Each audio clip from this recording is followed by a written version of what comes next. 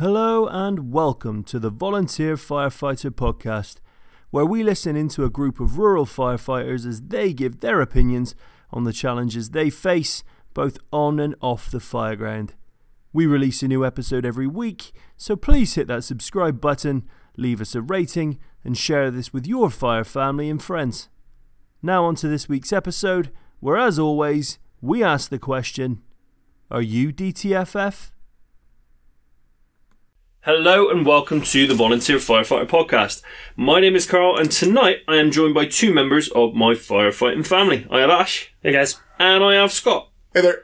And today we had the opportunity to speak with somebody who we've all been listening to for a very, very long time. I'm sure if you are in the podcast realm at all and you've been listening to us, you've probably looked at other firefighter podcasts as well. And this guy is probably number one on the list when it comes to firefighter podcasts.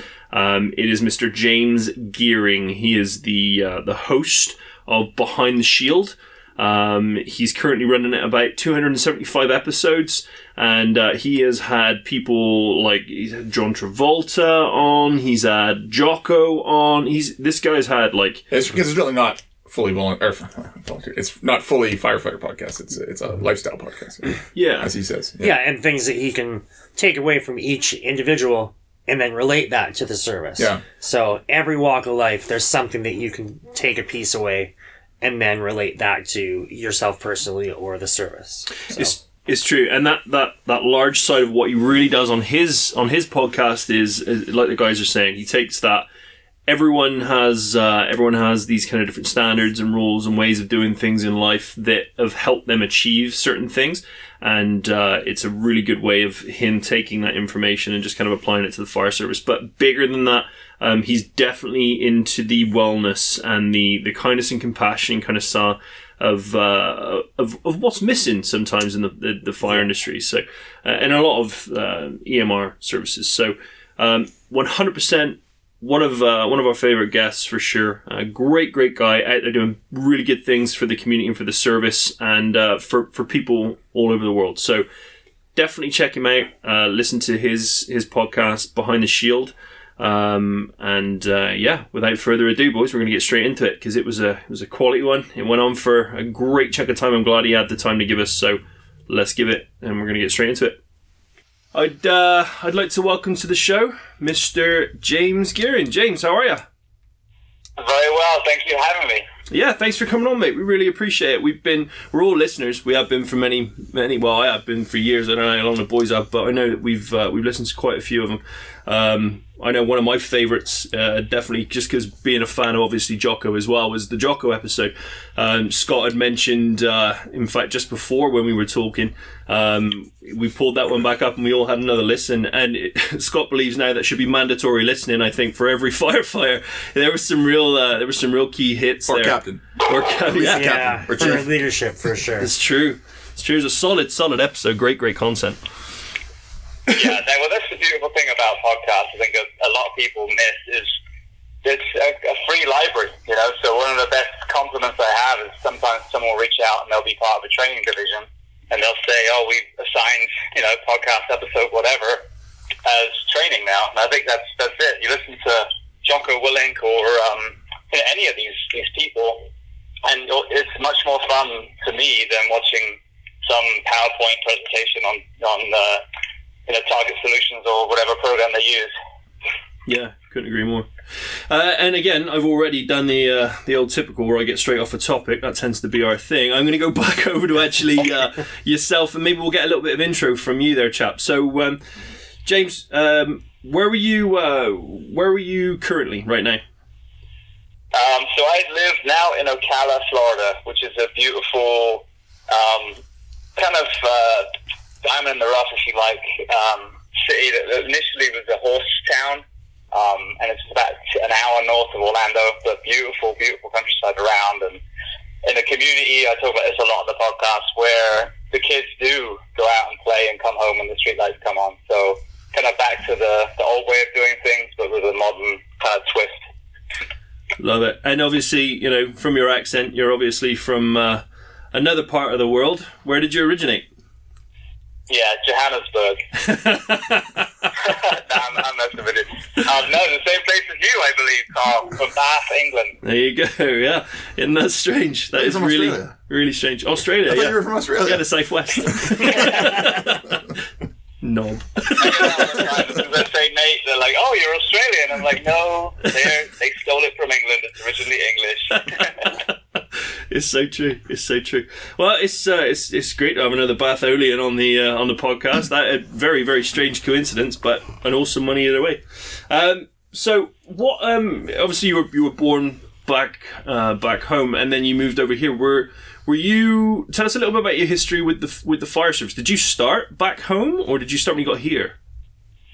No, so it's a funny story, I guess. When you believe in fate, this is definitely a fate story. Because when I was school age and they started doing all the the physicals and stuff, they told me I was colorblind. I couldn't see all the numbers in that ridiculous book, and they were like, "All right, you can never be a fireman, you can never be a pilot, you can never be anything cool. You're probably going to work in a pizza factory the rest of your life." So I had to kind of scratch that off my list because as a young kid, you don't ever question, someone in authority.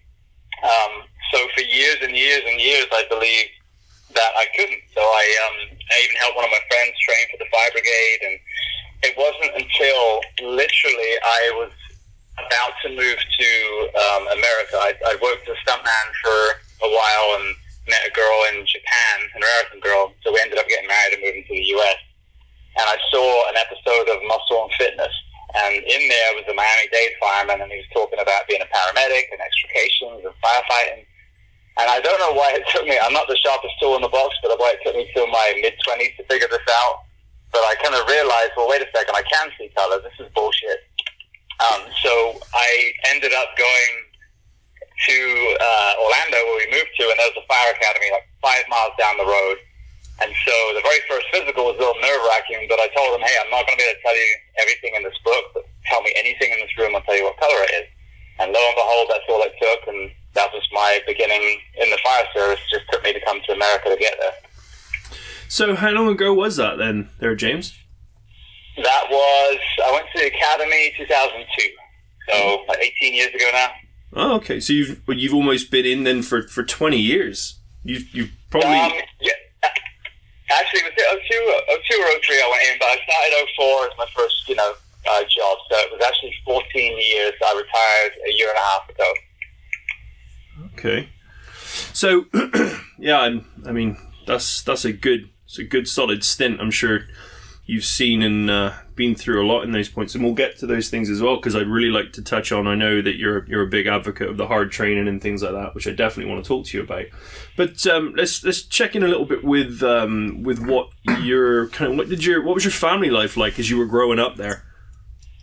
Oh, I was a total farm kid. So I grew up on not like a giant farm, but my dad was a horse veterinarian. So I grew up kind of like James Herriot, as you probably know from when we were little, Yep. Going around driving farm to farm with my dad and helping horses. And I'd always talk about and tell a story where I'd be at school the next day tired, and I'd get berated for clearly being up playing video games or whatever, and actually we were up at like 4 a.m. lambing sheep, so that was my upbringing. But it really did set me up well for the fire service for 2 reasons. Firstly, obviously the medical side, the guts and gore and everything. We would literally be mid operation on a horse, and we'd wash our hands and have a cheese sandwich and then get back into it. And then from the firehouse point of view too, I'm one of 5 kids. We had this big farm. We had everyone from royal family to gypsies come through, which was a really, really amazing way of being taught that there are only 2 types of people in the world: nice people and assholes. That's it. Doesn't matter how wealthy they are, so it kind of taught you how to just treat everyone equally. But then the banter, like we made fun of each other all the time. So I always look back at that and go, well, that prepared me pretty well for firehouse life too. That I still, and again, being from the same place, same side of the pond as well, that banter, it's one of the key aspects of your department. It really helps bring everyone together. It's real funny at first, you kind of take the piss out of people being an Englishman. You think, take the piss a little bit. It's kind of how I show affection, and then you know, you get people that just look at you a little bit weird, like, is he serious? And then you get into the firehouse and you do it, and everyone starts kicking back, and you're like, oh, I feel comfortable again. This feels like home. yeah, this feels like home. Yeah, it's very true.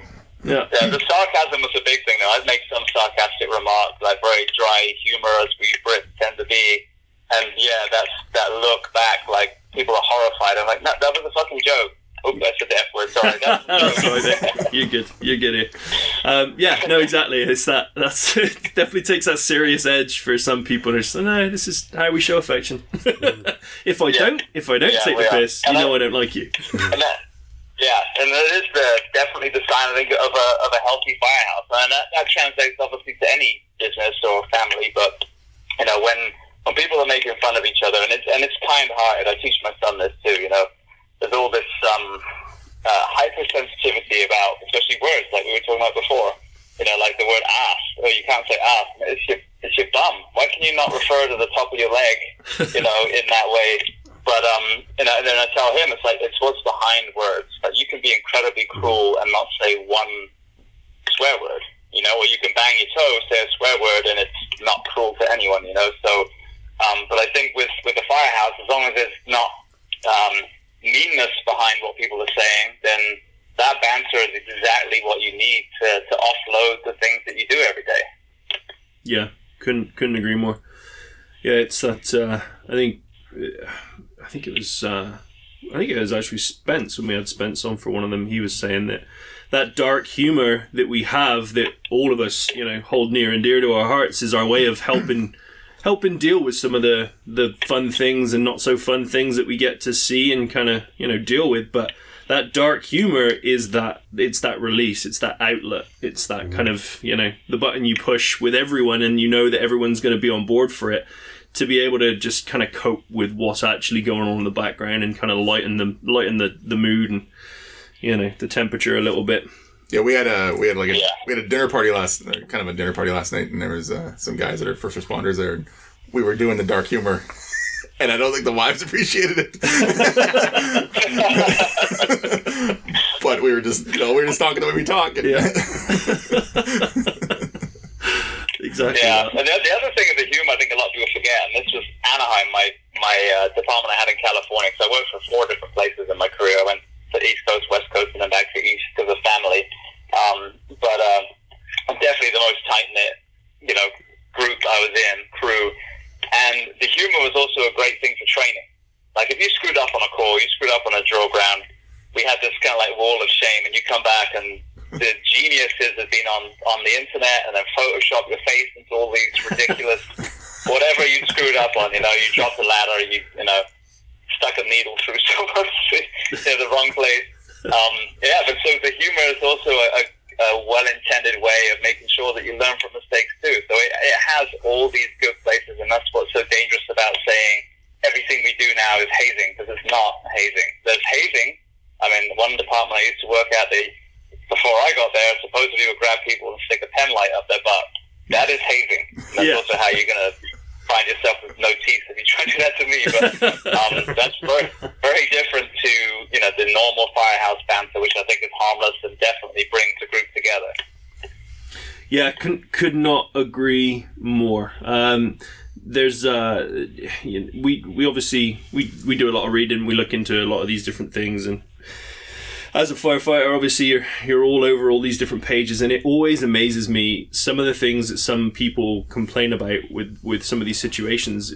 I don't know if it's just that people are just more touchy these days with certain subjects, or just in life in general, pressures from somewhere else or whatever. But it does seem that everyone just gets a little bit too fired up over silly shit. Like it doesn't seem to be it needed them as much of a reaction as it gets sometimes, and then you get a lot of people that jump on that bandwagon too. It's a scary thing when all you were trying to do is, again, like you say, people will learn from the mistake if you kind of poke them a little bit about it, right? Like that stuff gets ingrained. You get the piss taken out of you for something, you know, you get ripped on for it. It sticks with you. You gain a nickname because of it. There you go. Absolutely. So you mentioned there, James, that you've been on for 4 different departments. Do you want to go into that a little bit for us?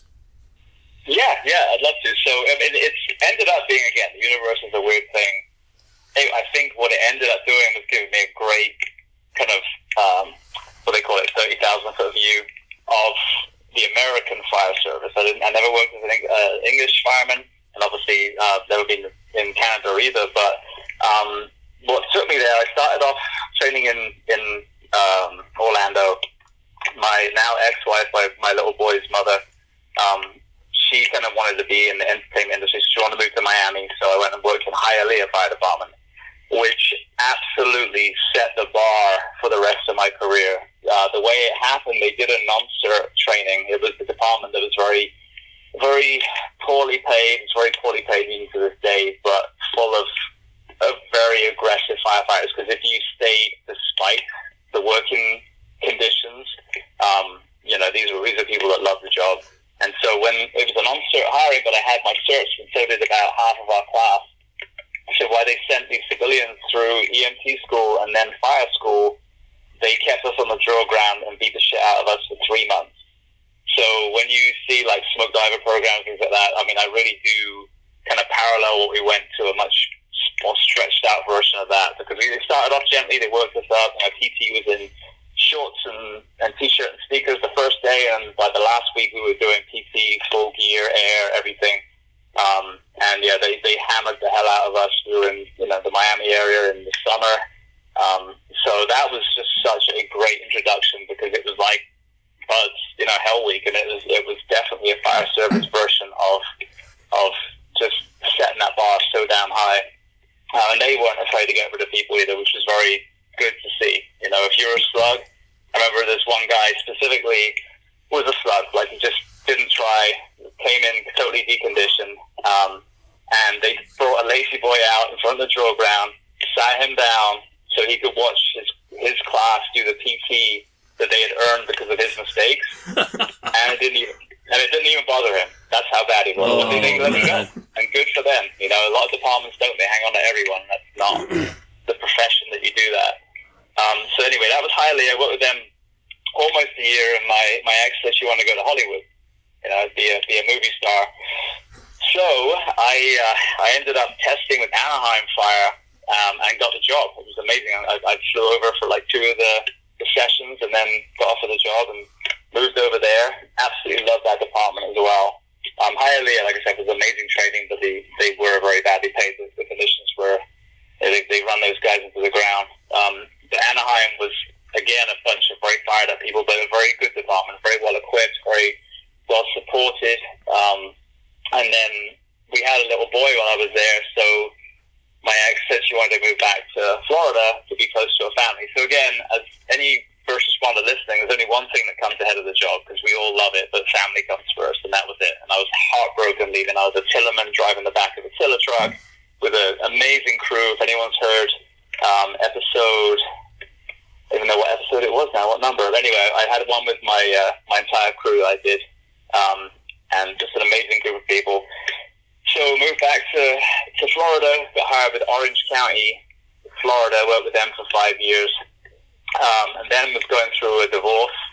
And anyone out there who's been through a divorce as a firefighter, I was going through paramedic school at the same time as well. That is not a fun environment, and then when you're working 56-hour weeks and trying to be a single father, it's very challenging when they start telling you, oh, you're going to get mandatory as well, you can't go home.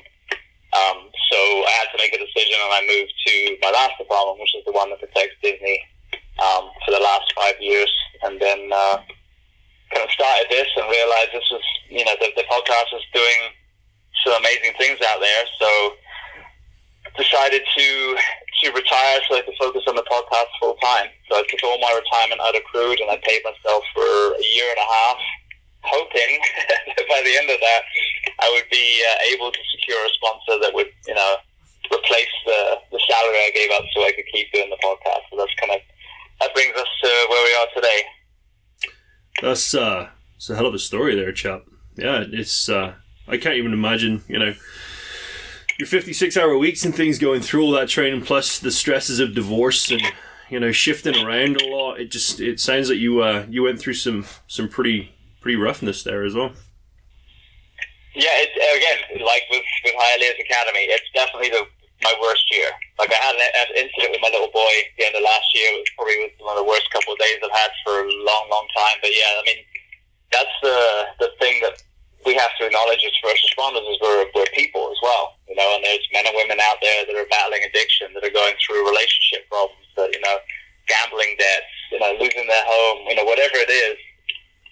And that is the unseen part. Like, oh, your shift was easy. This, you know, you only had 3 calls and they were BLS. So, you know, what's wrong? Like, well, what's wrong? If he's just found out his wife's cheating, or, you know, his kid's got some terminal disease. So, yeah, I mean, that's something that we really don't do a very good job in the fire service, as acknowledging that we're not the superheroes that, you know, some people paint us to be, and that we are humans with human problems. And I know, as far as my tolerance, my patience, my anger, that was probably one of the worst years.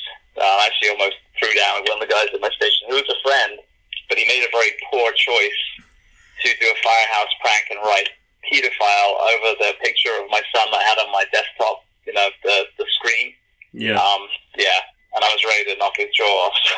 Yeah, I understand. But yeah, that's a, you know, combination of a very poor choice of him, but also I would have taken it on the chin normally and just, you know, be like, yeah, that was a bad choice. But yeah, when you see people manifest and we, you know, getting angry, and I know all of us, like 10 years ago, absolutely, what the hell is this problem? You know, what flew up your ass today? Yeah. Now we need to start realizing that's actually a sign to say, hey, grab a cup of coffee, let's go outside and talk. What's going on? You know, so rather than trying to press their buttons, actually really trying to find out why they are not acting the way they normally are. Yeah, you're right. It's a call to action for anybody who can see it. And sometimes it takes somebody who's also not in that same frame of mind to see it. It can be quite challenging to, I think, to at least spot. Sometimes if you're going through something, it's difficult to see what others are dealing with, because you're so self-absorbed with what you're dealing with that, you know, you're posting out different things yourself, and you're not even looking at the fire that's right in front of your face, because you're so busy trying to deal with your own internal struggles. So yeah, no, you're absolutely right. Absolutely right. There was something. I think that's the thing with the full-time guys, is that most of them are working on average 56 hours a week, depending on where you are in the country. So like you said, they're all exhausted. They're all on edge. They're all dealing with stuff. So yeah, we have to really kind of take a step back and for the career firefighters, really look at the way we do these work weeks. Because in my opinion, that's the elephant in the room that's causing so much mental and physical ill health. Is the sleep deprivation stuff and all those types of things? Is that? Yeah, I'm going off a tangent now, but we've identified carcinogens, and I think they're doing a great job. The clean cab concept, the healthy firefighter guys from Sweden have done an amazing job bringing that kind of philosophy over here. Understanding that side of the same way as we understand, you know, exposures to biohazards. But the other side of the coin is the immune system. If your immune system's broken down, you're going to be more susceptible to cancer, heart disease, obesity, diabetes, depression, anxiety. And these are all proven. And if you go to the sleep medicine world, there is no doubt. And then the problem is with the short term is the cognitive effect. So my question recently has been, well, how many of these intersection wrecks where, you know, a fire apparatus hits a civilian, or, you know, someone gets lost in a search and falls off a roof, how many of those are related to sleep deprivation? How many officers mistakenly shot someone because they've been awake for 24 hours, you know, and cognitively are not prepared to make a life or death decision because they're set up for failure? Yeah, all of that it makes absolute sense. Like, we're all sat here nodding away, you know, in complete agreement. You know, being from the volunteer side of things, you know, it's not that we're on shift work. We're always on call, regardless of whenever that pager goes off. We drop what we're doing at that precise time and go and deal with the situation that's occurring. But like you said before, we're still human beings. We're still people, and we're still dealing with the normal day-to-day of life. but then we've got our day-to-day jobs as well that we're doing, and some people maybe they're on night shift, some people maybe they work a 12-hour job, and then they get the call at 3 a.m. and they're out for another 6 hours, and then they only get a couple of hours sleep, and then they're back on the job the next day. So the struggle's still there. It's just different in the sense that we're not constantly out underneath the pressures of fire. We're just under the pressures of just your kind of standard day-to-day, and then you throw fire in on top. So completely understand. Well, I think, and with you guys, if you're thinking about it, so one thing that's said a lot in the career departments are you can sleep all night. You have one of those miraculous calls, one of those miraculous shifts where you're in a busy house. I spent my whole career in busy houses, but you get that one where you sleep all night, and everyone still feels like shit. Because I always explain it, this analogy, those giant cymbals that they have in the orchestras, they hold one in each hand, they smash them together. Right. To me, being in a firehouse is like telling someone to go to sleep, but telling them that, hey, at some point I might smash these in your ear hole. Yeah. You're not going to sleep properly. That's basically what the alarms are, and there's probably an element of that for you as well. Whether you're at home and you finished your day job, there's still a part of your brain that's waiting for that pager to go off. That's not allowing you to probably get to that deep restorative sleep. Yeah, I know. With us, because Ash and I are both captains, and we have a duty officer, and so our job is to answer the radio when it goes off. And we were talking the other day because we have a new captain that just started. We were telling them, it's like when you're the duty officer for the week, you have that extra stress because you're the one that has to answer the radio. So any little hiss or click on the pager, you're like, you're up and you're ready to go. So it definitely adds I know I don't sleep that well during the week when I'm on. Mm-hmm. I don't know about Ash. Yeah, it's terrible. It's exactly that. If you're not on duty for the week and you're responding from home to the hall like we all do, already you're still generally on edge. Like after years of service, you get a little more used to it. But when you're on duty as the officer, like I just came off duty this past week, and we were having some radio issues one night, and every 45 minutes it would. That's the little stage, right? And each time it was 0 to 100, I was sat up and, like, what's happening? Okay, nothing, back to sleep. Where normally I would turn off my radio and just respond with my I am responding from my phone, because I don't need to listen to, like, the first 30 seconds. I can get the call and then respond. But as the duty officer, you have to respond immediately, be in semi-sound mind to understand the call, and then proceed out and know what you're going to. So, yeah, I mean, I think like you just said there, those symbols, you're just waiting for it. So you can never really let your guard down completely. You might rest, but you're not sleeping properly. Yeah. Yeah, and that's the thing is, it's the deep sleep, the restorative sleep that fixes everything. So one big thing we hear a lot in career, and I'm sure you probably see it in volunteer if you're, more department that runs a lot, is you get the guys saying, it's always the fit guys who get hurt. And it is, because if you're in full time, if you're up every third day, basically not sleeping for every third day, any station out there that runs a lot, we're not sleeping every third day, and you take your job seriously, so you're going to the gym, and you're on the drill ground, and you're doing forcible entry training, and all these things that are breaking the muscles and the tissues down as they're supposed to, where the repair happens to make you stronger, to make you faster, is when you sleep.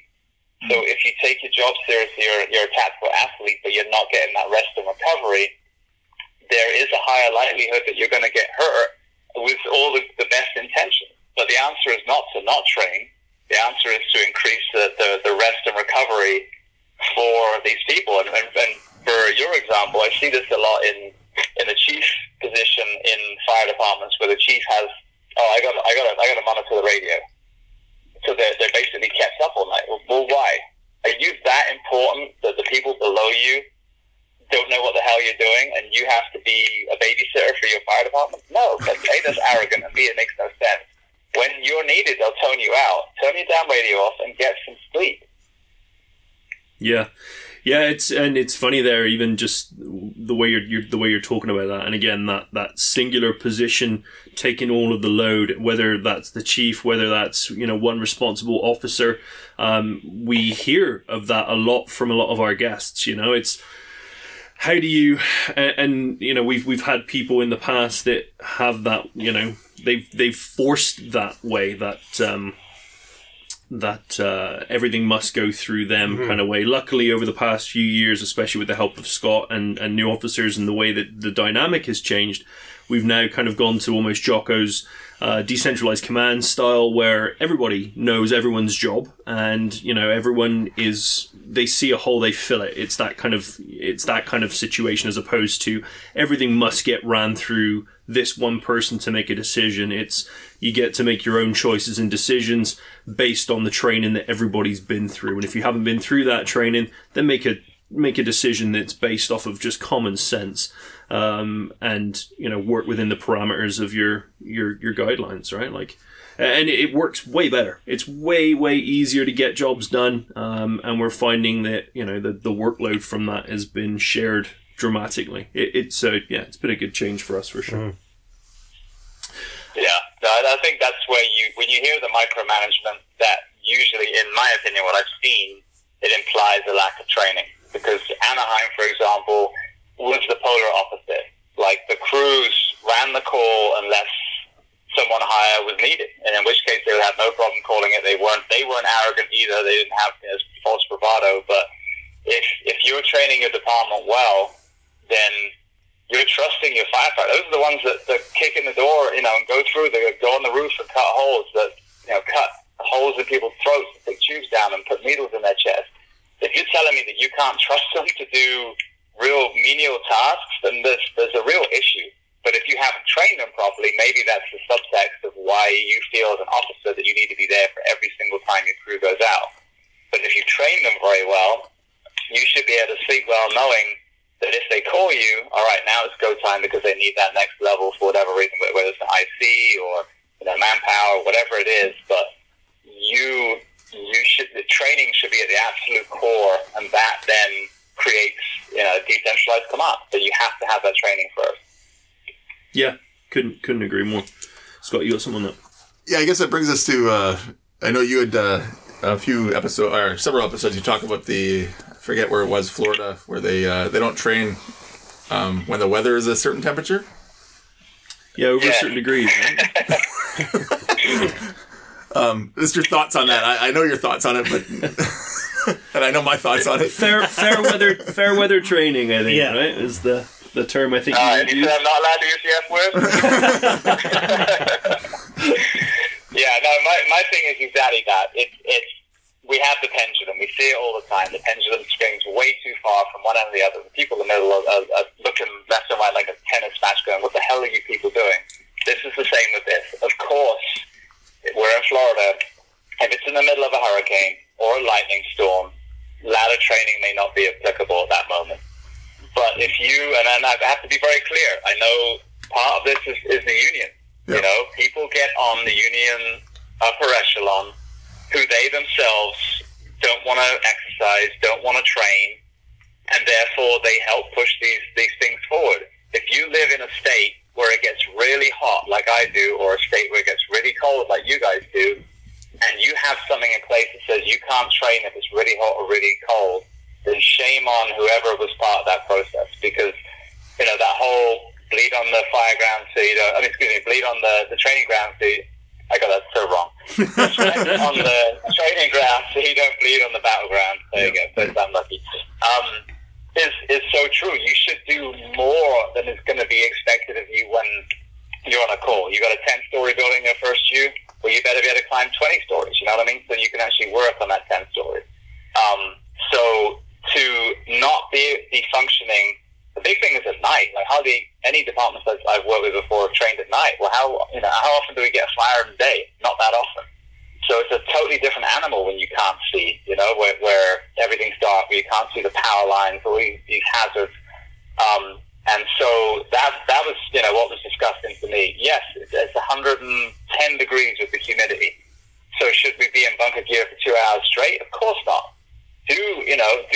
scenario, and then go somewhere. Use the misters, put cold towels on your head, whatever you need to do. Be intelligent about it. But to say don't train is the most dangerous thing we could do, because as you and I both know, because I'm assuming we're all agreeing on this, what will happen is that will translate into someone getting hurt or killed on the fireground. Yep.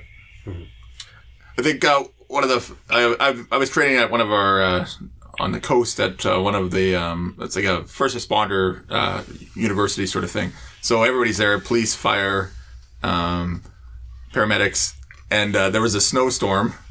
And the next day, there's 6-7 inches of snow.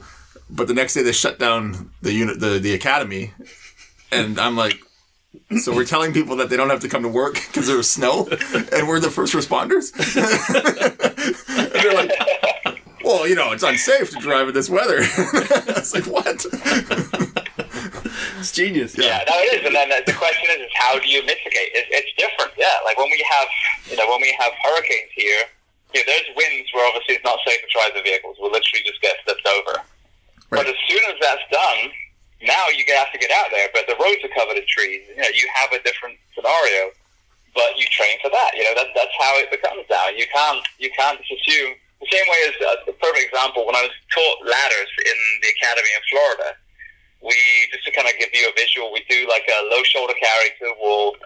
You butt the ladder against the wall and lay it down. Then you'd walk it up rung by rung, and then you'd pull it out.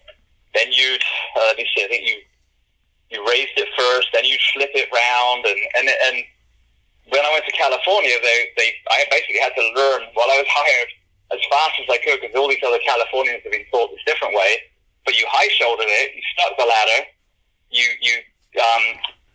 kind of grounded it with your knee and foot, you raised it, and you put it against the wall, and it was ready to climb. And what it did is, no matter what was in the way of a building, a curb, a hedge, a car, you could navigate that ladder where it needed to be. The way I was taught in Florida only worked in an empty fire academy building.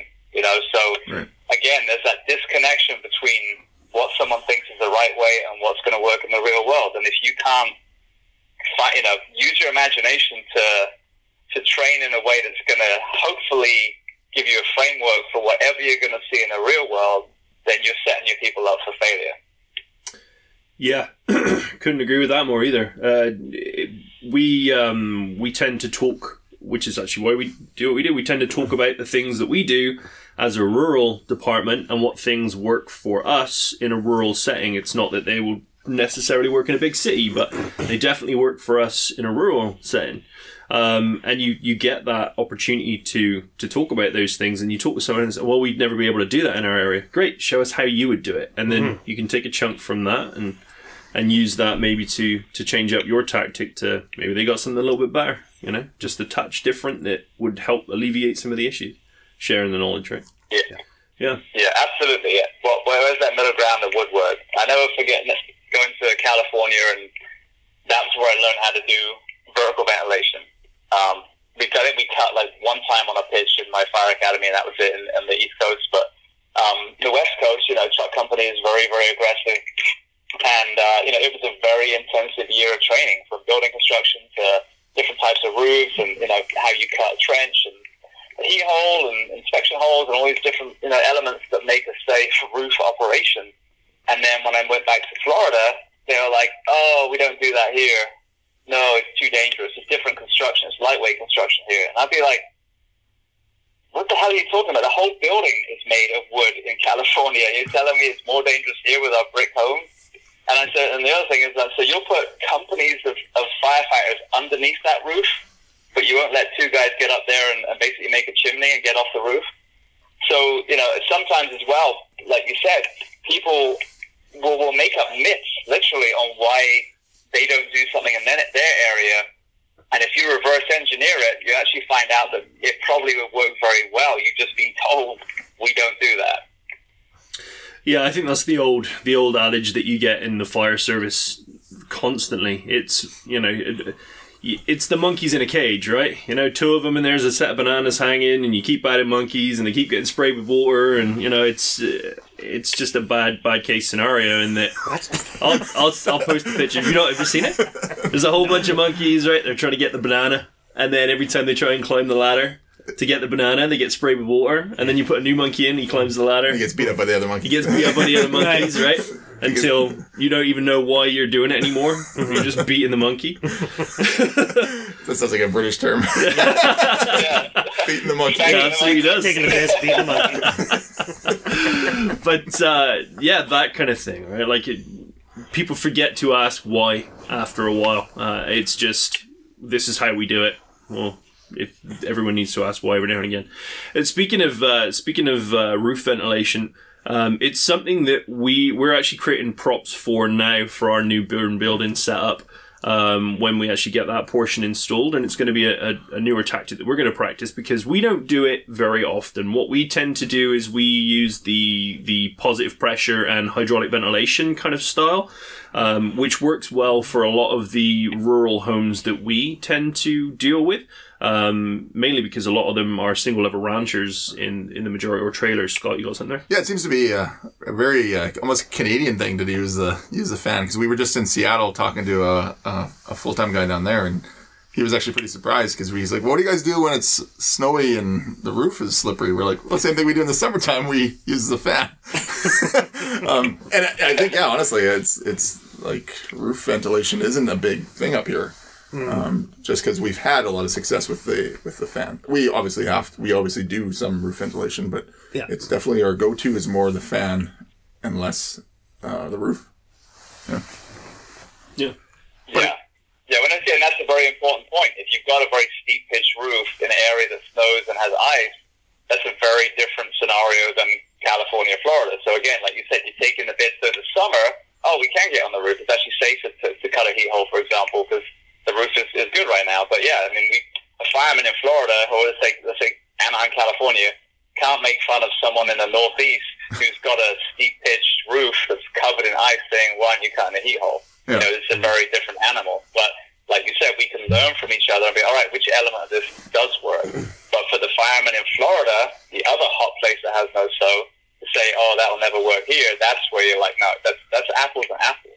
Right. You're completely wrong. You need to find out who started telling you that, slap them in the face, and then start doing it differently. Because, if you build a fireplace in a house, I'm pretty sure you're going to put a chimney in there. It's the same exact concept. So if you're going to put firefighters under that roof, then train your people to safely and efficiently identify which roofs need to be vented, and if they do, then get people on, cut a hole as quickly as possible, sounding properly, get the hell off the roof, don't stand up there and show off, as it were. But you will see that your firemen inside, your firefighters, will be amazed how quickly those conditions change. And we talk all the time about it's about them. It is about them. We're trying to save people, but the sooner we get all that crap from inside that house out of that house, the more likely it is someone's going to survive. I think that's a really good point. If you look at like the YouTube warriors, I mean, we get a lot of training ideas from YouTube. It's great. The video content that's out there is amazing. But the downside of that is you can see 1,000 firefighters falling through a roof. And that scares a lot of less aggressive departments away from doing it. And that's not why we don't lean towards it. It's our area and what works for us. But when you see the negatives of, roof collapses and those firefighters being up there. I mean, we posted a video the other day. Why are you going up? Like, it's self-venting. It was a completely separate roof structure, and they were still going up there to cut a hole. Like, you have no business being there. And hanging out up there. I think, like, the key thing you said was that you cut it and get down. Yeah, go up there. Yeah. You do your job. Yeah, well, our brothers in LA, bless them, brothers and sisters, when I worked in California, they were notorious for cutting their holes and just standing there leaning on their pipe poles. Or their roof hooks. Not everyone, but there were videos again. But there's a video of one of my captains in Anaheim falling through a roof. And he didn't sound. He went farming, as they call it, So usually when things happen, like you said, it's the wrong roof, it's self-vented, or you're not following the procedures. You're not cutting your heat holes and your smoke indicator holes, and you're not sounding on the way there, and you're not following the structural members. And so that's usually when we see these issues. The tile roofs are not breaking through. The beams underneath have already gone through. Right. So we can normally, Monday morning quarterback it, but then again, and then learn from it. So you know what? that was wrong. Yes, they shouldn't have been up there. So how are we going to do it differently? Not, oh, well then screw it. Clearly vertical ventilation is dangerous, because when you look at statistics of how many people actually fall through a roof, versus, for example, heart attacks, wrecks, it's very, very small. And if we can then work out what went wrong on the ones that we do see, then we can make it even smaller. Yeah, absolutely. I think one of the key points we've all touched on here a couple of times now is the word aggressive. Aggressive being, well, for us, aggressive, the term doesn't necessarily mean that we're doing things half-heartedly or unsafely. Yes, thanks, Scott. Yeah, it's not unsafe. Aggressive does not mean unsafe. In our eyes anyway, and also especially with that hard training kind of style and frame of mind there, I'd love to get your opinion on what aggressive means to you. From what I can see, I think we should all be aggressive, because I think aggressive is just speed, isn't it, really? I mean, if you see someone dawdling, dragging their heels and taking 5 minutes to charge a hose line, that's not aggressive. But running into a fully involved warehouse with no reports of any entrapment is just stupid. That's not aggressive, you know what I mean? So, to me, aggressive is more like the special operations field referred to, like slow is smooth, smooth is just slow is smooth, smooth is fast. Is that right? Yeah, I think right. it is. Yeah, so that's one of Scott's favourite lines. Say again? That's one of Scott's favourite lines. Oh, okay, there we go. Good. I don't want to butcher it then. As you can tell, I'm not very good at remembering sayings, because that's the second one I've butchered already. But it's that. So aggressive is being ready to do what needs to be done, but it doesn't mean going into every damn structure fire. Mm-hmm. And absolutely, we see these buildings where the bedroom door was closed, and they're like, shit, the rest of the room the rest of the house was charred, and that one bedroom was safe. Incredible. But again, does that mean go through the front door where the fireball is, or should you VES? Should you be checking each room from the outside? Right. So I think there's a big misconception, like everyone guffawing at people who hit it hard from the yard. Well, if it's a bowling alley and no one's in there, then absolutely I'm going to stay outside. What are you going to go save? The balls? Yeah. So I think that there's a misconception where that word is used incorrectly. Every firefighter should be aggressive. That means that when you show up, you're gonna get the job done with a certain pace, a certain sense of urgency.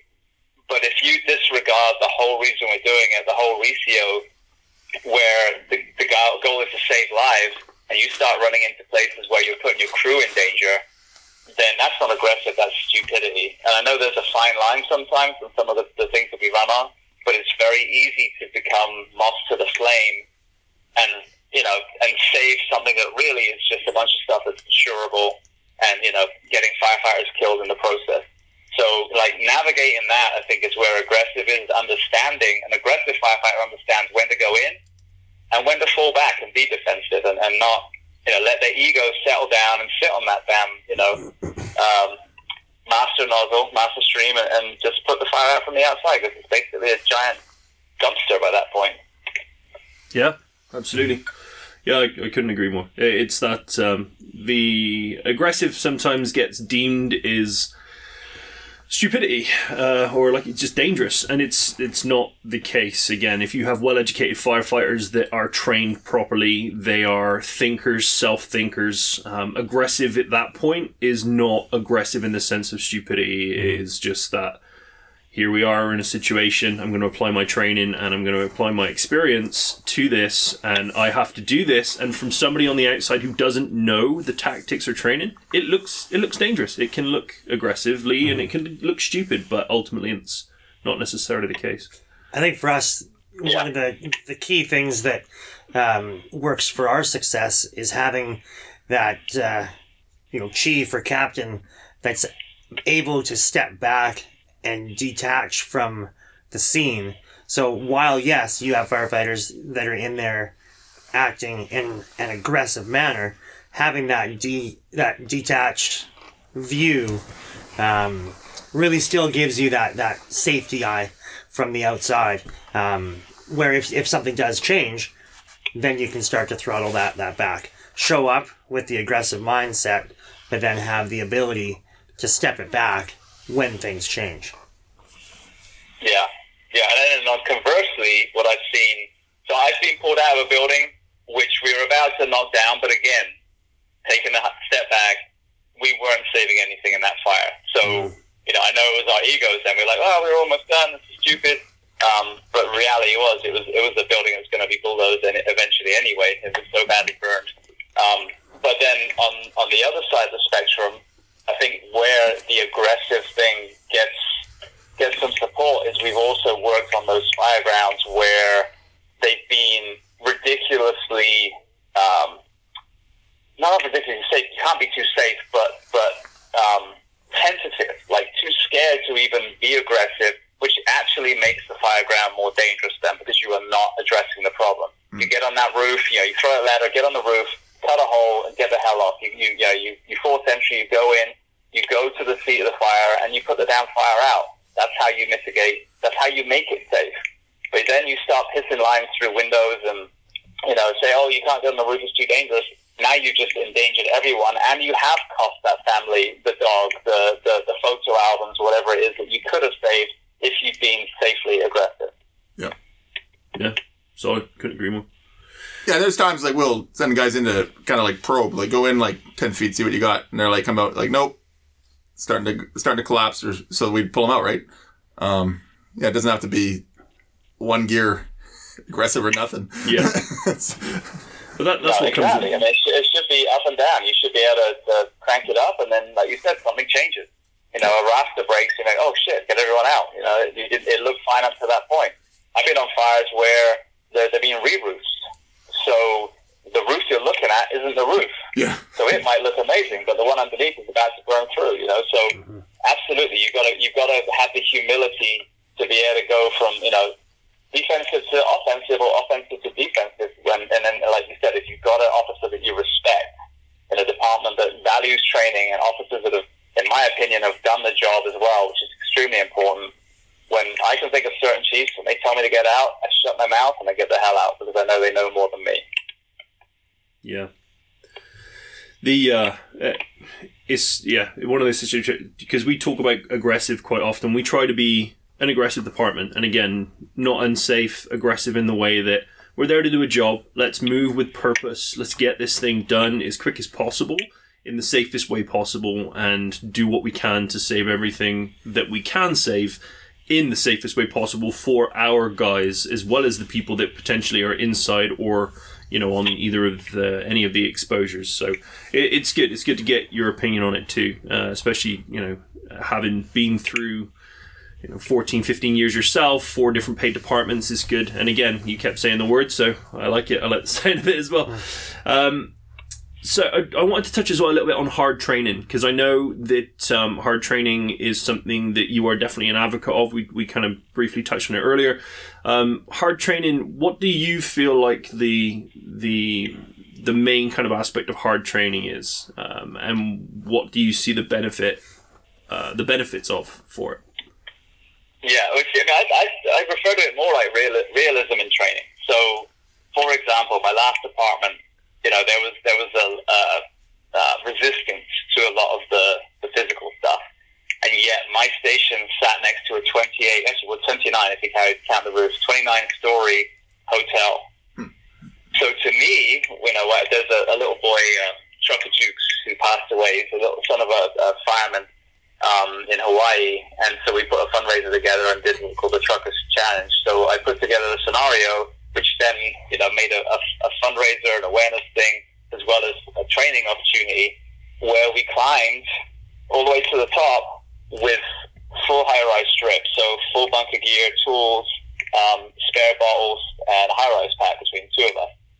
And that's not, there's nothing abnormal about that at all. That's what you would need to make entry to, a room on the 28th floor, for example. And so, was it hard? Absolutely, it was hard. 28 floors and it ended up being like 100 pounds of equipment. But that's what it takes. That's what you signed up for. You said you wanted to be a firefighter. So, to me, it's realism. Just like you guys, if we did a whole bunch of training on hurricanes and heat exhaustion, how pertinent would that be? That would be hard, but it may not be as pertinent for you. Whereas, if I trained my Florida guys in ice rescues, what would be the point? You know what I mean? Yeah. So it's about the realism, and the realism is hard. Extrication in Florida heat sucks. Confined space, elevator rescues, all these things, but they all require fitness. They all require strength. And what I found in the fire service, and again, is kind of post Anaheim, so the time back in Florida, is there's a real aversion to realism in training. Even MCIs, you go there and there's a school bus with 5 mannequins on it. It is an MCI if you're working in the volunteer department, you show up on your own.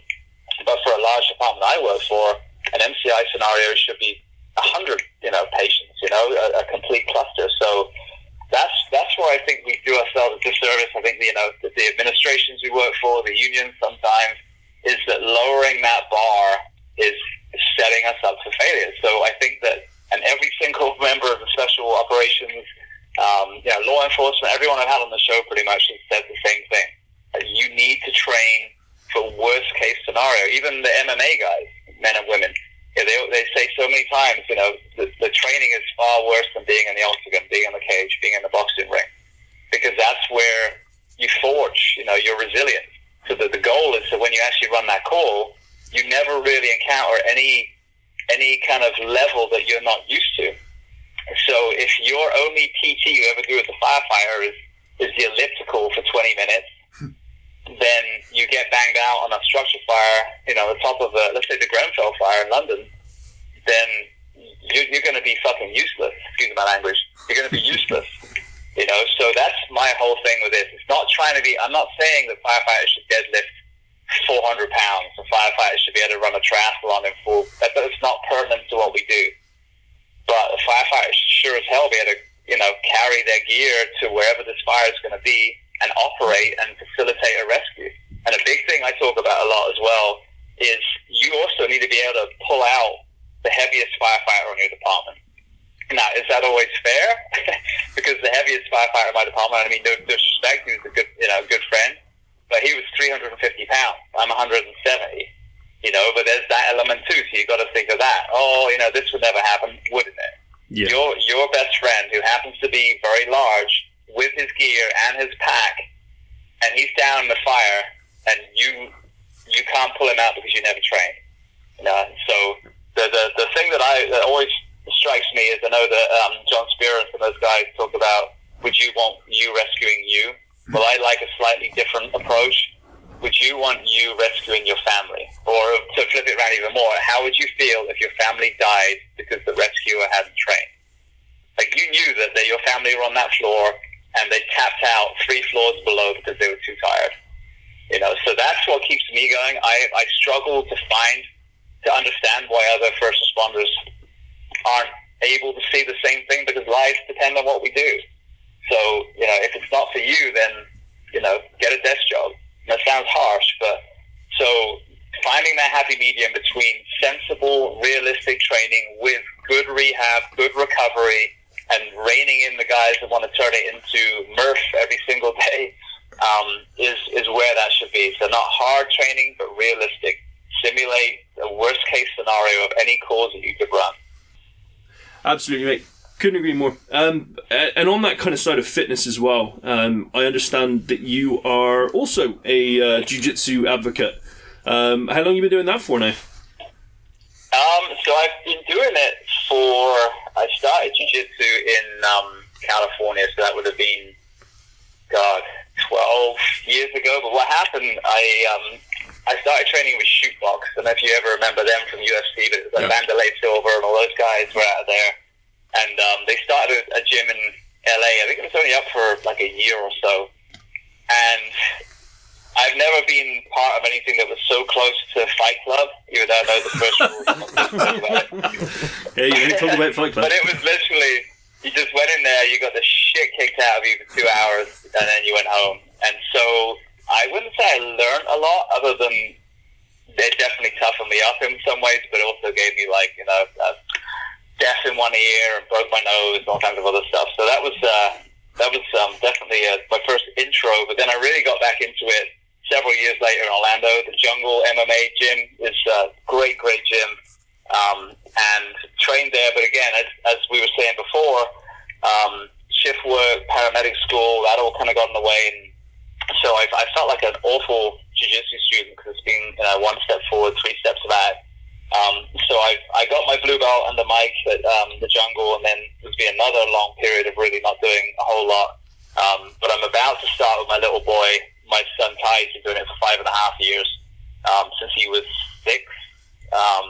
And so we're about to change schools in Gainesville and start again. So I told the guy in the new place, I'm like, treat me as a brand new white belt because I feel like I still have some fundamentals that I need to get back before I feel like I'm worthy of the blue belt. But it's a great art, and I know we're going to talk about it, but I'm a huge proponent of it for law enforcement. I think it's great for firefighters too, and medics, because sometimes we have to hold people down. They're trying to hurt us, but especially the law enforcement side, to not have to resort to a taser immediately, because you have the skills to hold someone down, I think is so important. It should be part of the curriculum, I think, to be a police officer. Yeah, I know. I went to LA twice to do the Gracie survival tactics training down there, and for law enforcement, and then they opened it up for first responders, because of the, sometimes you're the first person there, no police around, and the guy's going crazy, and for safety of the crew, you may have to just pin him down, and you can't be seen on YouTube punching some dude out. There's that kind of famous video that was out last year of the guy. They had the car fire, and the guy swinging at the I think he was a truck officer because he didn't have any turnout gear on, and he ended up doing a nice double leg takedown and kind of taking the guy down and pinning him to the ground. It was perfect. That was great. I saw that one. I was cheering like a little cheerleader with my pom-pom. It was a sweet. He ducked clean I under. I just had Ben Vernon on, who was one of the 2 San Diego medics that was stabbed by a bystander on a medical call. So, you do, of course we're not required to be Bruce Lee, but any human being, the more training you can have in protecting yourself, your family, the better. That's just a common sense thing. Yeah. And it keeps you in shape too. It's great. It's like a dual purpose thing. Yeah, and like you said, you can hold someone down without pummeling them, because, as you know, they arrive on scene, the police officers arrive on scene, and this guy's covered in blood. You look like the assailant then. Yeah. Whereas if he's just asleep, you're like, I don't know what happened. He just took a nap. I think for me it helped add that some inoculation to that pressure as well, like being in a real awkward, uncomfortable, sometimes painful situation while Scott's ramming his knuckle into your rib cage. Lies. That kind of that pressure that you're getting, you're having to deal with, you're trying to control your breathing, you're still trying to maneuver, you're playing that mental chess game of where do I go, where's he going to go? And it constantly allows you to think, and really you need to break everything down and go slow. Again, it's that slow is smooth, smooth is fast, but just trying to figure out that under pressure you need to do something, and because you can't just stay there, right? Yeah, it's getting getting comfortable being uncomfortable. Yeah, is really good. Yeah. Well, that's the thing that translates so well to the fire service, and I've talked about that with CrossFit too. I go. Now, because I'm lucky, I get to be at home every day. I train 4 or 5 times a week. And, some days are more like active recovery days, but some days are those awful, shitty workouts. And it's the same with jiu-jitsu. Sometimes you're just doing a nice gentle roll. Sometimes you're doing more of a maul, in a good way, not trying to, jack each other up. But being comfortable, getting comfortable being uncomfortable is so important, because when you are 5 floors up and you're trying to force that door and you realize it's a metal door but there's someone behind it, or God forbid there is a collapse and you are getting kind of smushed, the more uncomfortable you can get in some, not all, some of your training, whether it's collapse mazes or whatever it is, again, the more effective you're going to be, the more calm you're going to be, the more air you're going to be able to keep in your SCBA because you're not panicking. And I think jiu-jitsu, CrossFit, mud runs, all these fun ways of getting outside your comfort zone are so pertinent to what we do. Yeah, absolutely. Yeah, couldn't agree more. So, and then we're going to flick back over to the firefighter side here with that. Now, obviously, you've been in the paid service for a considerable amount of years with 14 to 15 under your belt, through 4 different departments. You've seen some shit. Now, on that as well, you've obviously heard or maybe you haven't, probably have though, the kind of the differences that some people feel between the volunteer firefighter and the paid firefighter. I'm just wondering what your outlook and your perspective is on a paid and a volley guy. Well, clearly, career firefighters are superior because we get paid for it. Yeah, that's what I heard. No, I mean, again, to me, that baffled me. That absolutely baffled me, because to me, you can view it one way or the other. Obviously, a career firefighter, their learning curve, most career, is going to be more steep, because they're there, 56 hours a week, they're running calls consistently. So there's going to be an element of that in some departments. A very busy department like Station 50 at Orange County, their learning curve is going to be steeper than most of the world when it comes to running calls. But then on the other side, there's so much admiration because you got the volunteer side where you guys are, doing an entirely different career and drop everything, go run into that burning building for free. So I never understood that ridiculousness one way or another. If you're a volunteer and you go to the station once a week, and let's say, for example, it's not a volunteer department does a huge amount of training, then of course there's going to be an element where a very aggressive, very busy career department is probably going to have a lot more experience than you at that time.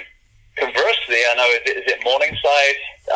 There's some of these volunteer departments that basically function as a full-time department that are probably better firefighters than a lot of career departments. So as we were saying before when we paused, it's down to the individual. We all have the same piece of paper. Same with the paramedic. You get this ridiculous snobbery if we're a fire medic and you look down at a transport medic who's, just still a paramedic. And of course, they may not be there cutting people out of cars and then taking them, but you're still a paramedic, so it's what you do with that. So I have huge admiration for any volunteer that takes their job seriously, and then I have huge admiration for any paid-on-call firefighter, for any career firefighter, and I have huge disdain for any career firefighter that doesn't take their job seriously, because there's probably 100 volunteer firefighters that would love to take your position. So I never understood the animosity between the two the same way as I never understand law enforcement and fire departments that don't get on. That's horrendous leadership and it's disgusting. And I never understand the county city bullshit either. Right. Like, we're all there. We should have one goal, which is to protect life. That's it. I mean, preserve property is a bonus, but ultimately they'll protect life, the lives of humans and then ideally the animals as well.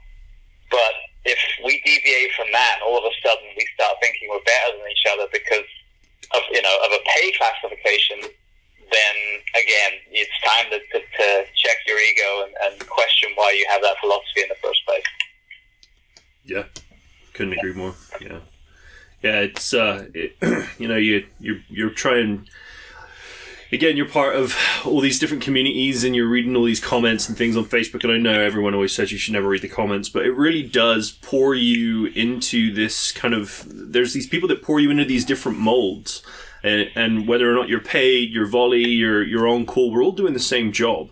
The only difference between whether or not you get a paycheck or not, that doesn't matter. It's, are you doing the job? Are you doing it efficiently? And are you doing it safely? And is it working? Because if it's not and you're lazy and all this shit's garbage, then why are you doing it in the first place and taking up a seat? There's a whole bunch more people that would like to take those seats, especially when it comes to paid departments and paid positions. Don't be lazy. Just ask the questions, do the thing, learn, adapt, and really start to take your job seriously when it comes to these things, because your ass is on the line and so is everyone else's. So I couldn't agree more. Yeah.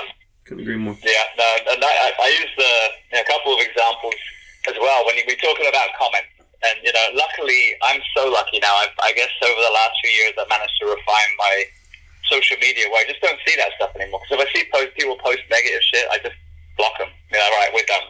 Yeah. Because life's too short for that. But when I, for example, read something that's on someone else's page, and I start seeing people touching themselves about pistol grips.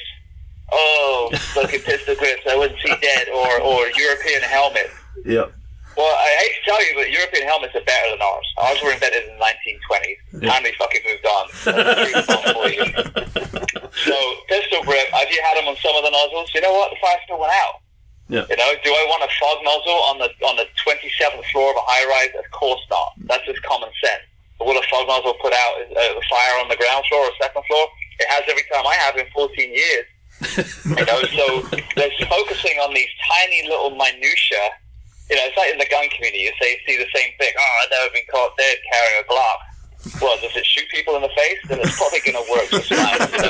What you should probably work on is the fact that you're 400 pounds, and maybe you should learn how to have the energy to run across the parking lot before you use that gun. You know what I mean? So I think people that focus on this, these keyboard warriors, are doing that because they're hiding behind the fact that they don't know shit about many areas of the job. Like the same with the medical stuff. These heroes that talk about, oh, I'm not going to do EMS, I just do fire. That are in departments that are supposed to do both. And then you tell, all right, Rockstar, you just did a right-hand search, you pulled out the baby, and you just lay it there steaming on the grass. Now what? That baby died. You just basically did a body recovery because you didn't have the fucking humility to learn how to be a good EMT or medic. So that's my thing. Is all that is distraction, and it screams, I don't know what the fuck I'm talking about when you start doing that keyboard warrior shit.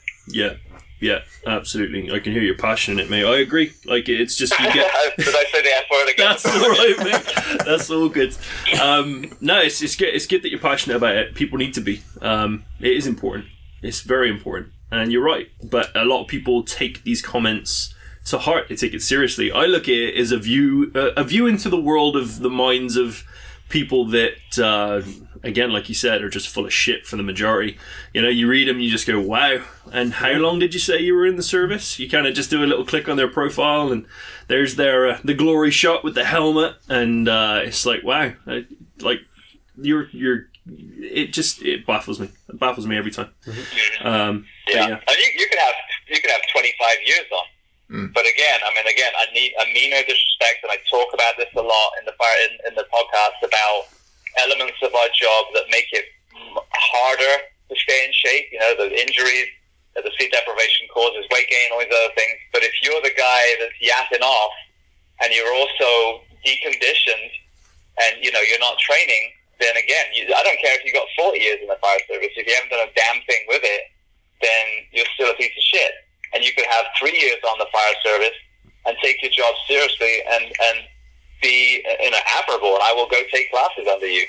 You know what I mean? So it's about the individual. But if you're spending your time spreading hate and ridiculing people when you could be spending that time learning and making yourself better, then you need to ask yourself, am I using my time wisely, or am I becoming a cancer in the fire service? Yeah, copy that. Absolutely. So I guess as well, so let's just kind of go over as well now, because obviously, we really appreciate the fact that you've come onto our podcast. We've been running now for about a year and a bit. Ours is doing fairly well. We got a nice following, solid group of people that tend to reach out, comment, and discuss stuff, which is really nice. The community is really starting to grow. And you had mentioned obviously banning people from your page that were sour and salty. So let's talk a little bit about your work and what you do, and your podcast, and why you started it, because your message is a little bit different to ours in the sense of what you focus on. So I think our listeners would definitely get a kick out of listening, if, again, like I said, they're not already, seeing as you've been in the game for multiple years now. So tell us a little bit about that, James. Yeah, well, thank you. Firstly, this has been fun being on your podcast, so I've really enjoyed it. You guys have got a great podcast as well. Thanks, mate. So the reason I started it was about 5 years ago now. We had just a horrendous couple of years where I think we buried 6 firefighters in 2 years. And it was from a spectrum of things. There was, heart attack, there was cancer, there was autoimmune disease, there was suicide, there was overdose. But what it made me realize is that there is no one thing. We always talk about, it's cancer that kills the firefighters. And then the heart attacks, normally you're kind of thinking of the less in shape men and women that are out there. So honestly, I initially went on, I loved podcasts, I listened to Joe Rogan and Tim Ferriss and Barbell Shrugged and a couple others, and I was like, all right, let me find a good wellness podcast. I want to start listening as an audience member to some solutions that are pertinent to the tactical community. And when I looked, I didn't find anything. And again, I don't want to be rude, but I just have to kind of illustrate kind of what this landscape was. There was one well-known podcast in our profession, and they had a guest on, and they were supposedly the expert in nutrition and all this stuff. And listening to that, listening to the response it just showed me that one of the problems that we have is we'll send someone to a weekend seminar, and they come back and now they're a peer fitness trainer or whatever it was. And I'd been an athlete my whole life. I've gone through exercise physiology in London, in the University of London, and I got my degree here in the University of Florida, my bachelor's. And again, none of those, I'm not masquerading as an expert, but I've been coaching for a long time. And so as I knew what I was looking for as real knowledge, really good coaches, nutritionists, all that stuff. And I knew they existed, but they were in other fields. So when I was looking for this podcast, when I couldn't find one, I'm like, all right, well then I guess it's the sign to take all these people that I know about being in the wellness space and pick their brains, but from the first responder perspective, because no one seems to do it, especially with the fire department. I think there are people who are doing it in law enforcement. The squad room is a good one with Garrett Shaw for law enforcement. But I was also coming at it from a different way. Garrett was his journey was regaining his health, and it's really interesting hearing that way. Mine was more, I was a competitive martial artist and all this stuff, so it was more like, okay, I understand fitness, but I want to pick the brains of these great people and apply it to what we do. So it's a very kind of long, drawn-out process. So what started off bringing the wellness stuff in, then started expanding, because nothing is black and white. Everything overlaps. So with mental health, I started learning about sleep deprivation, and that was one of the first topics that we touched. You realize, okay, well then nutrition plays in, then exercise plays in, then mental practice, mindfulness plays in. But then there were also these amazing men and women that had these incredible stories, amputees, and I had a boy soldier from Sierra Leone, and that are just inspirational, that show you can overcome adversity, whether it's physical, whether it's mental, losing family members, whatever it is. So that then started to expand out even more. So the core really of the podcast is kindness and compassion, because I was sick and tired of watching folded flags being given to grieving widows and, helmets given to their children, and just, it's heartbreaking. So that's the core of what it is. So yes, there are firefighters on there, but there are also Navy SEALs and Green Berets and authors and ex-convicts and, people from all over the world, experts in sleep deprivation, and just everyone on there. So I'm trying to pull this library, like I said, that's free for everyone on planet Earth, where instead of getting, the only perspective on wellness coming from the IAFF, and again, I've been a union member my whole life, but you have to get outside that echo chamber. Now we're getting it from the people who train the world's fittest people on the planet, or who consult with NASA, or Top Gun pilots, whatever it is. And it's so fascinating, because all these circles start intersecting, and you see that middle ground where it's common sense nutrition, common sense exercise, and then even the leadership. It's that if in our space you have to train the way you're going to fight. So that was the whole point for me. So it's not specifically a firefighter podcast, even though we do discuss a lot of fire service stuff. it's trying to do, just like we talked about earlier, we are men and women who took an oath to, save lives, put complete strangers' well-being ahead of ours sometimes, but we're also human beings, and that's the side that I try and do, is the human being experience from a firefighter's perspective. Solid explanation, and I couldn't agree more. From listening to you again, I love the way that in every one of your episodes, again, there's that relatability back to the fire scene, and back to how you can take any set of rules that someone has created for themselves and apply them to the fire ground to make yourself better. And every episode you do that with everyone that comes on. It doesn't matter who they are. There's always some takeaway that you can apply to the fire ground, or to you as a person, to help you become a better person just as a person, to be able to either do your job or just live your life. It's a really important messages that you share, and I appreciate it greatly, because you've definitely helped affect and change my life in the ways that, again, you've discussed certain things and helped change those thought processes from others that wouldn't necessarily think that they are affecting or could affect the fire service. But as soon as you twist that message around and make it viable for us, it really makes a lot of sense. So again, thank you very much for that. I really appreciate it.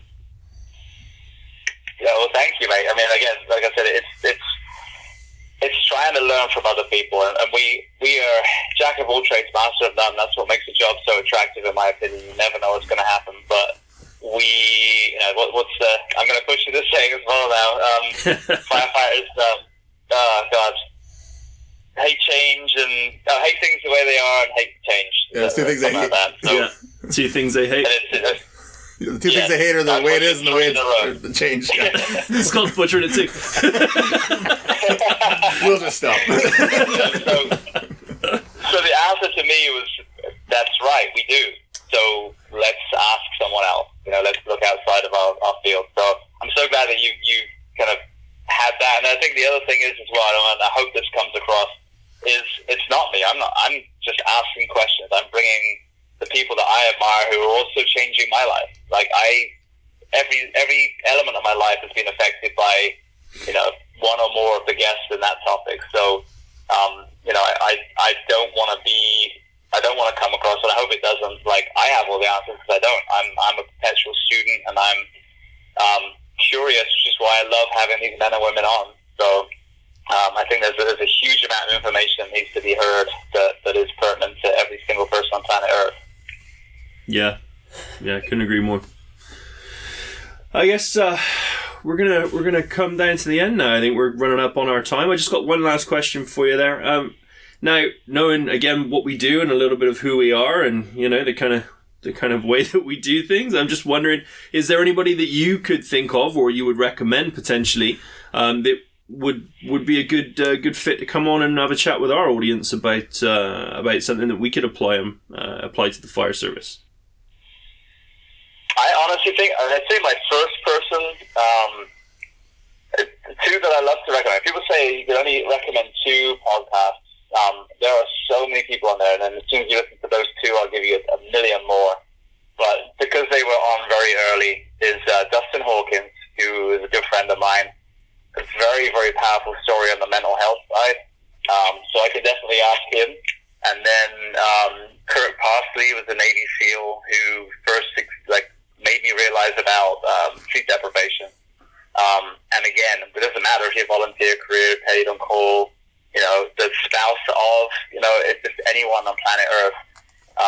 If you are not educated on the effects of sleep deprivation, you will be completely blindsided by, issues that you have no idea where they're coming from. As soon as you start understanding the absolute dire importance of sleep, you'll start identifying it in every element of your life. And then certainly if you're up the top of the chain of, a department, realize what it's doing to your men and women. It should make you rethink about, some of the areas that you can improve. A perfect example is if you have a station with multiple rigs and you tone out the whole station for every single call, that's a lunacy. You know what I mean? So when you realize how important sleep is, and you can get a tone system where either you have a different room for each crew, or at least the systems where it just kind of tones off by the bed, so you don't have to wake the entire bunk room. It may cost a little bit more, but when you realize how higher the incidence of all these diseases are from people who are sleep deprived, you'll realize the value of that. So I would say those would be two people. I could definitely help connect you to both of those. Yeah, that'd be fantastic and greatly appreciated. Absolutely. Yeah, I think the both of that sounds fantastic. The sleep deprivation thing again is something that I'm definitely going to look into more now. I've heard a few of your episodes on it, and again, it's education is key for all of us on all different levels of what we do. So yeah, that would be fantastic. Great. Brilliant. I will work on that for you. Nice one, chap. James, I got to say again, thank you so much for coming on. I don't think actually once during this entire thing we have mentioned that you are the host of the Behind the Shield podcast, and that is my failure as a terrible host. But the James Gearan, Behind the Shield, he is available on all of the different social media platforms, and you can definitely listen to. You're up to, I think, 270 something now podcasts, I believe. Yeah, 275. There you go. There you go. You're only 200 ahead of us. We're coming. It took me a while though. I mean, that's 3 years, and the first year was once a week, and then I stepped it up to twice a week just because, just like I was saying, there's so many amazing people out there with answers. I felt like it was too slow, so it's a lot of work, but I went to twice a week, and that's a good pace for me. But again, like I said, I'm able to do this full time at the moment, so. Yeah, that's fantastic. We really appreciate your work, mate. We really appreciate what you're trying to do for the fire service and for everyone, people individually, as well as not just necessarily people that are firefighters, all people, all aspects, all walks of life. So thank you very much for taking the opportunity to come and talk to our people, and thanks very much for the work that you're doing for everyone. Appreciate it. Well, thank you as well, because you guys have stepped up. No one asked you to do this. And you realize it needs to be done. And I think that's it.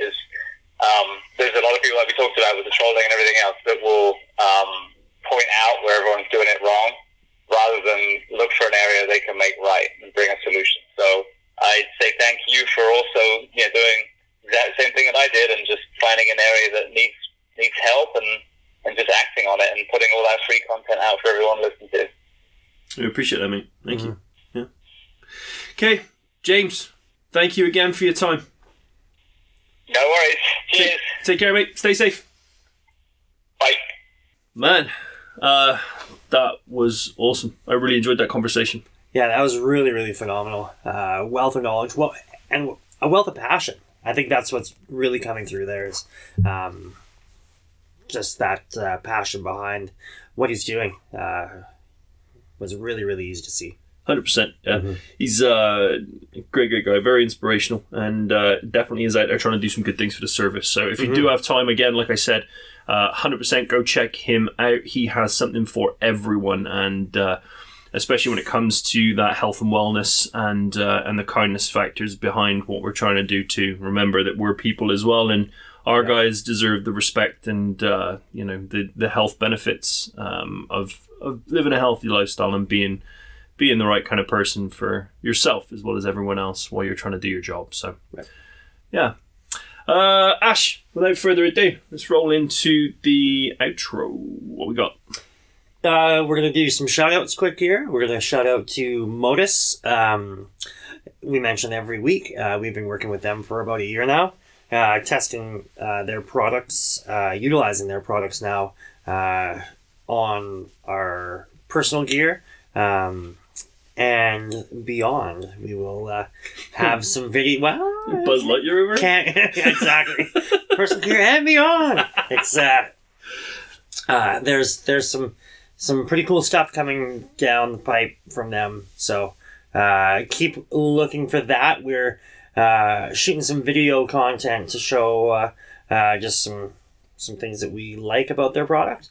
So we'll be releasing that as soon as they basically give us the go ahead. So check them out. The Snyder tools, they're big claim to fame, but they also have a ton of other things, wedges. They got some mini spanners. They've got some gas shut-off valve tools. Just go and check those guys out. Modus, they have extended a discount for all of our listeners at DTFF5, which will give you 5% off anything that you purchase. So, yeah, great guys. Check them out. Happy days. Mm-hmm. RZ Masks, we like them. They do the good. They do the deed for us for sure. Great for being around areas that are not in direct IDLH, but when you need just a little bit of extra protection, and SCBA maybe isn't required. Good for grass fires, things like that too. Mm-hmm. Grab yourself one. M1s is what we have. We like the neoprene, especially when it gets to this kind of a season. It's cold, keeps your face warm, and helps retain some of that heat while you're out there.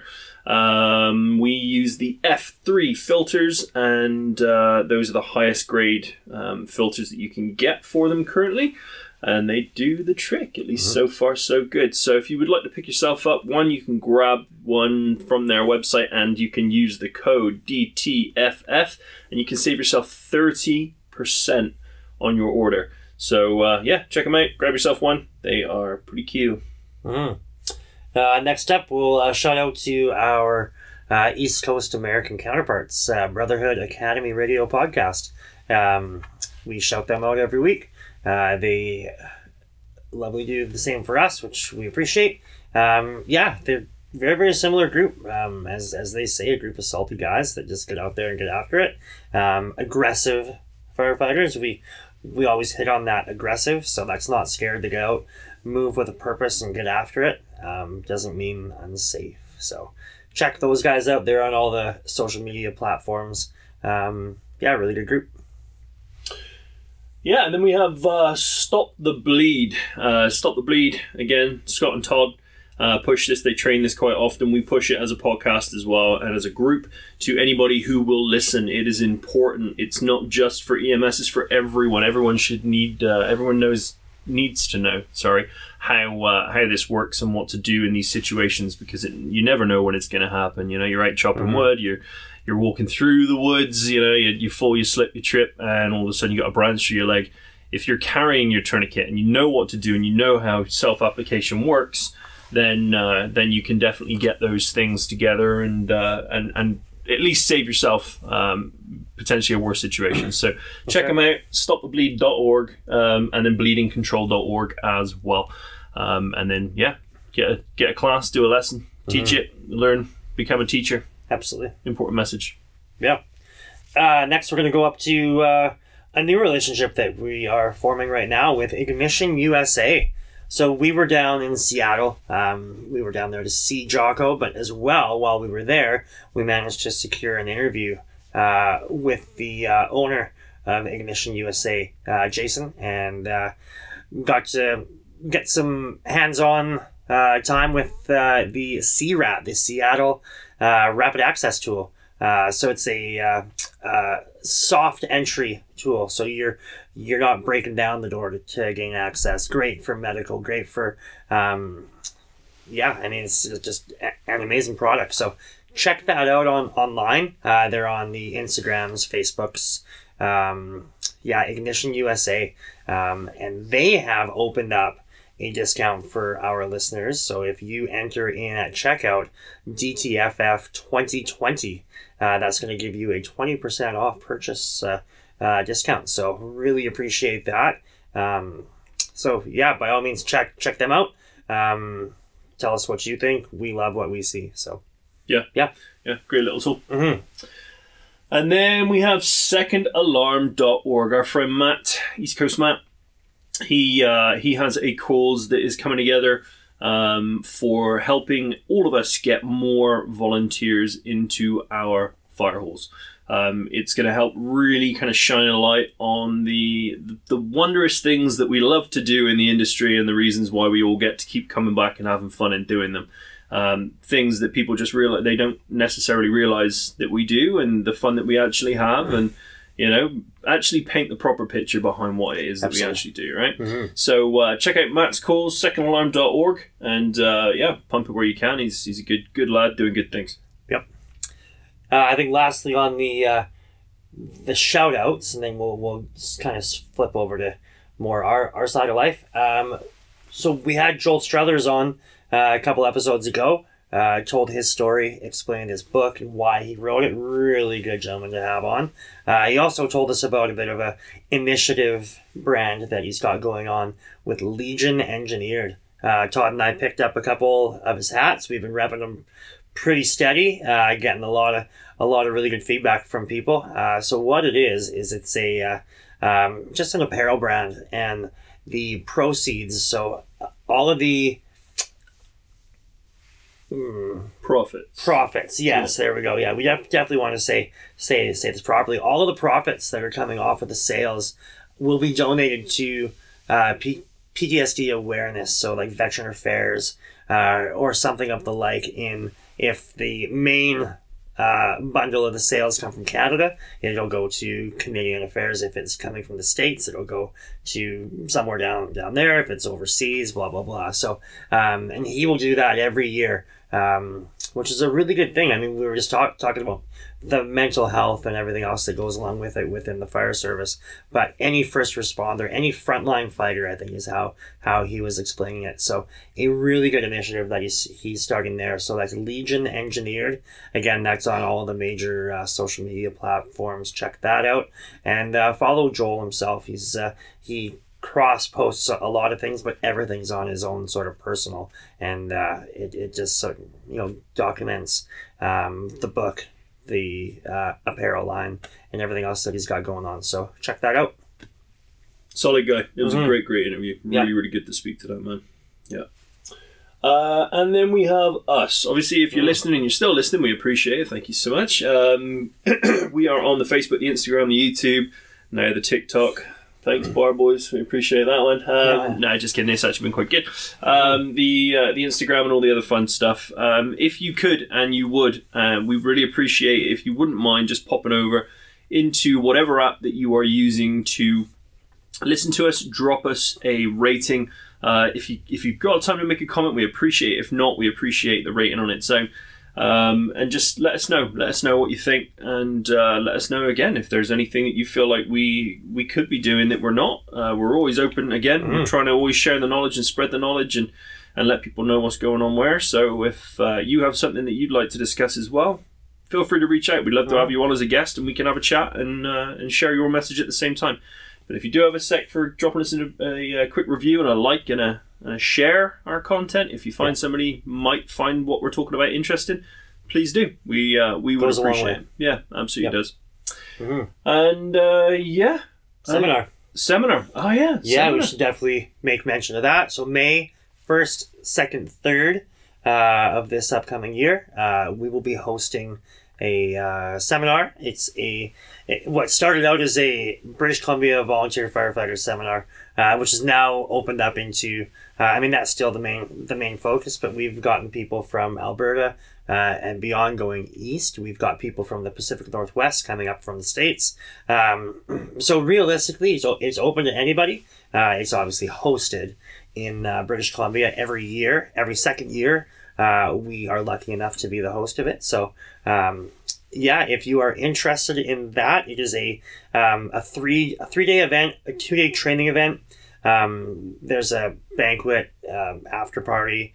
It's nicknamed Firepalooza. It is a massive event. It's a festival. It's a festival, yeah. Festival of fun and really, fire. really good. So, really good, quick, hour-long sessions. There's no certification that comes at the end. It's just opening your eyes to a different way of doing things. Just little small tips and tricks that you can then take back to your department and implement in some training, and also discuss with us while you're going through it some different ways that maybe we can look at it, right? Because this is always, like we say, what works for us, and what works for us might not work for you, but what works for you might work for us, and vice versa. So check that out. Over 20 hands-on live demo, not demos, live events, live stations. So you will be in gear or live training at every single station along the way. So we'll probably cap it around 25, but right now we're confirmed over 20 events. So yeah, that's a lot to cram in over 2 days. But if you are interested, you can check us out at Facebook. We are sharing the sign up form at the Oliver Firefighter Springs Seminar. So if you search that up, it'll pop up right away. Hop on there, print out our highly advanced form that you fill out with a pen or pencil, and then email that over to us, and you'll get yourself signed up. Yeah, it's gonna be a blast, man. It's gonna be awesome. Every year every time we do it, so much fun. Every year, best year ever, and then it kind of ramps up. Yeah, what we're gonna do next year to one up ourselves. Absolutely, man. Which then just puts on a better environment for all of you people that come and train with us. And absolutely, we love doing it. And if we were physically able to, I think we would put it on every year. I would agree. But we are very, very gracious that the rest of the province also takes the opposite years, and we try to go out and support and be involved when they do. And we definitely appreciate the people that come to ours. Yeah, it's a blast in more ways than one. I like what you did there. Absolutely. Yeah. So Ash, that's about it. Chat. Yeah. All good. Yeah. Any more? No, sir. I think that should wrap it. Scott already ran off. Yeah, Scott had to leave, so we will say goodbye on his behalf. Absolutely. Ash. All right, guys. Thanks a lot. Scott. Thanks. Hey. Stay safe, everyone. Bye-bye.